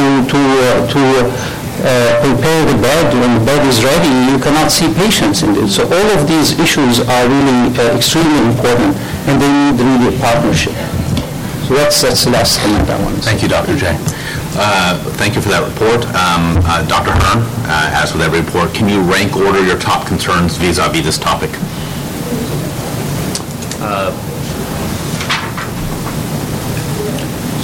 I'd say structure, support, and engagement. Structure, support, and engagement in that order? It's not fixed. Yeah, for now. I mean, I think it's a big question. It was just announced that the culture of engagement survey is out now. Yeah. We traditionally have a very low rate of physician response, and of the physicians who do response, our scores are incredibly low. Yeah. And I think that's very telling. Do you feel resourced to navigate those top 3 concerns? I wouldn't. Probably not at this point. Okay. I think, again, it's part so perhaps at a future report, maybe get a little bit granular of what could be asked for. That'd be great. Thank you very much. Thank you, Jim. With that, we will close out item G. We're running on a time crunch. We're probably going to go about plus 4 minutes here. So in this, we will go into item H. This is the Patient Safety and Regulatory Affairs Report. This begins on page, anyone? Fly? 158. This begins on page 158. I'll make note that some discussion was had on this in closed session, and this Patient Safety and Regulatory Affairs Report always includes a root cause analysis report executed by our quality team. And there was some discussion about that, and I want to kind of make light of that to get this into the record, is that in calendar 18, from April 24th to December 31st, there were 24 root cause analysis investigations by our quality team. If you derive them by location, 11 of those occurred at John George, 1 occurred at Fairmont, 10 at Highland, 1 at Alameda, and 1 at San Leandro Hospital. Further superimposing on this is a new concept we're talking about. This actually comes from the National Quality Council, and it is called the Never Happen events. These were published in the early 2000s. There are about 29 of them over 7 categories. It's notable that we had 11 Never Happen events in calendar 2018 in our system. And I want the public and I want this committee to know that this organization is committed to navigating these concerns because they are concerning. I think we need to give to laud our quality department for unroofing what has probably existed for some time. So I don't want our quality committee to feel like they're being beat upon, because they are actually doing remarkable work in identifying the work that needs to be done, in my opinion. But we need to be vigilant and redouble our efforts with this, because a Never Happen event is a Never Happen event. In the quality report for this month, there's also another new Never Happen event at John George. Robust discussion was occurred in closed session, and I will speak for myself and perhaps for the board. I think that we have confidence that the attention is gotten by our quality committee and all our administrators towards the execution of high quality care. That will be those will be my words for this. Trustees, any further comments on item H, patient safety and regulatory affairs? My only comment is to appreciate some feedback that we got earlier, that is that the reporting is also contributing to the numbers. So, yes, absolutely. Which is important. It is very important to know. It provides the context. It's how we view the data, because the percentages on the reportings are going 20 to 40% over last year. Tanvir roughly, I don't have the data off the top of my head, but this is actually a good thing. It's a painful thing to see, but it's a good thing for us to be honest and vulnerable about where our opportunities are. So with that, I will close out item H. Next is item I. It's our standing written report. It's our True North Metric dashboard review. So just to remind everyone, this committee approved in July of last year 13 True North metrics which will apply to the work of this committee, the Quality Committee. That is included in your packet on page 169. Dr. Hussain, as always, wrote a wonderful narrative of this. There's a lot of red on our report. There's a lot of red on our report. We'll continue to follow this closely. And again, as Drucker said, if you're not measuring it, you're not managing it. So we're measuring it, and now we're observing it. And I think this is a good thing for our organization. Trustees, any further comments on item I? No, notice that the ambulatory was 1 minute above, so thank you for all that detail, even before you get to the dashboard, but just understanding, the specialty is doing well, which is really good to hear. So with that, thank you very much for that comment. We will close out item I, gaining some time back. We'll go to item J. I hate being late. Is the planning and calendar item. This is item J, page 172 of the packet. We try to be prospective in what we have. Next month will be our acute report, our acute SBU report. I believe it was Trustee Jensen who wanted to hear about the transfer center in a previous meeting. I think it's a nice marriage of transfer center and the acute report. So, Mr. Fonseca, if you'll talk to your people about preparing a transfer center report for us to marry along with the acute report, and Dr. Tornaveni as well, and that would be very helpful. Projecting into April, we are looking to have a report from Translation Services that will hopefully marry up with our ambulatory SBU, and also Dr. Hussain, as we're moving into June, May, June, July, I'd like to actually reserve a few minutes if you can start making some projections, because remember, board, in July we need to vote on the next set of True North metrics for calendar 1920. So if you'll start maybe just a 5-minute report, because you'll see that I have that for subsequent months. So with that, trustees, any further questions on the tracking and calendar report? No. I just want to thank you, because I think it's good to, if we can marry the issues or combine the issues into the SBU, that is helpful. And we can always continue to look at that particular issue of concern within the SBU and see. Thank you very much. Again, I encourage the trustees, if there are reports that they would want consideration, you can always float out, and this is the right moment to discuss that. We can do that. With that, we will close item J, and we will end with item K, legal counsel report on action taken in closed session. Yeah, the board met in closed session to consider the credentialing reports from each of the 3 medical staffs, approve those proposed for credentials who met the relevant qualifications, and we took no other action. With that, we are at plus 2 minutes and 55 seconds, so thank you very much for everybody. We close QPSC 220.